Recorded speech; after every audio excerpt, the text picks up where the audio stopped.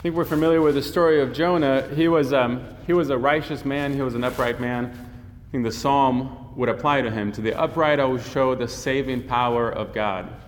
So he walked with the Lord. He knew the law. He knew the commandments, and he kept them to the best of his ability. And there was another tribe, another city, the Ninevites, Nineveh, who they were wicked, and they'd fallen and destitute, and they were far from God, and they were deep in their sin. And the Lord was so angry by this that he decided to wipe them out, to wipe out Nineveh. But before he did so, he chose Jonah to go to Nineveh and preach repentance to them.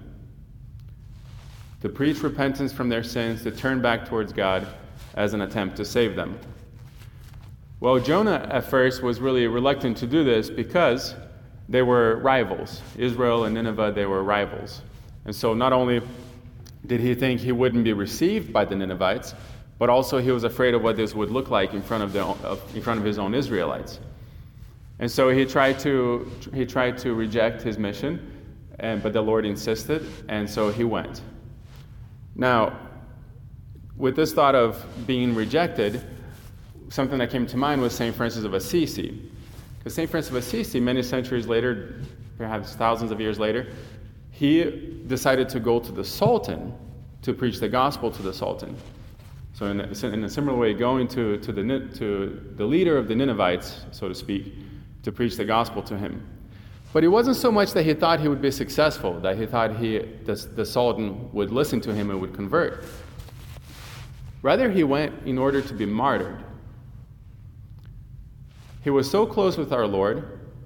He knew so much the price that our Lord had to pay for the salvation of us, of sinners, of souls, the price of martyrdom, the crown of martyrdom, that he wanted that intimacy with the Lord himself. So he went to the Sultan thinking that he would be martyred. And when he wasn't, he was disappointed at not being martyred. And he thought of himself unworthy of the crown of martyrdom. So quite different from the perspective of Jonah. And I think it's because of his intimacy with Christ, his intimacy with the Lord. St. Francis of Assisi wasn't just following the laws, following the rules. He wasn't just an upright man, as Jonah was, and that's a good thing. But rather, he was very closely united with the Lord in prayer. Okay, so back to Jonah. So Jonah goes, and on his way, he falters again. He decides that he can't do this. And so he gets on the ship and trying to run away. And we know the story from here. There's a shipwreck, there's a storm, a shipwreck, and the whale comes and swallows him. And now he's in the darkness for 3 days. And in the darkness, in the belly of the whale, he has his repentance. Not just his repentance that he tried to run away from his mission, but more importantly, his repentance of trying to hide from God. And that's so often the consequence of sin, isn't it? This sin itself is problematic, sure. But what happens after the sin? We feel shame and we hide. We try to hide from God and we try to hide from one another. And that's what happened to Adam and Eve, too.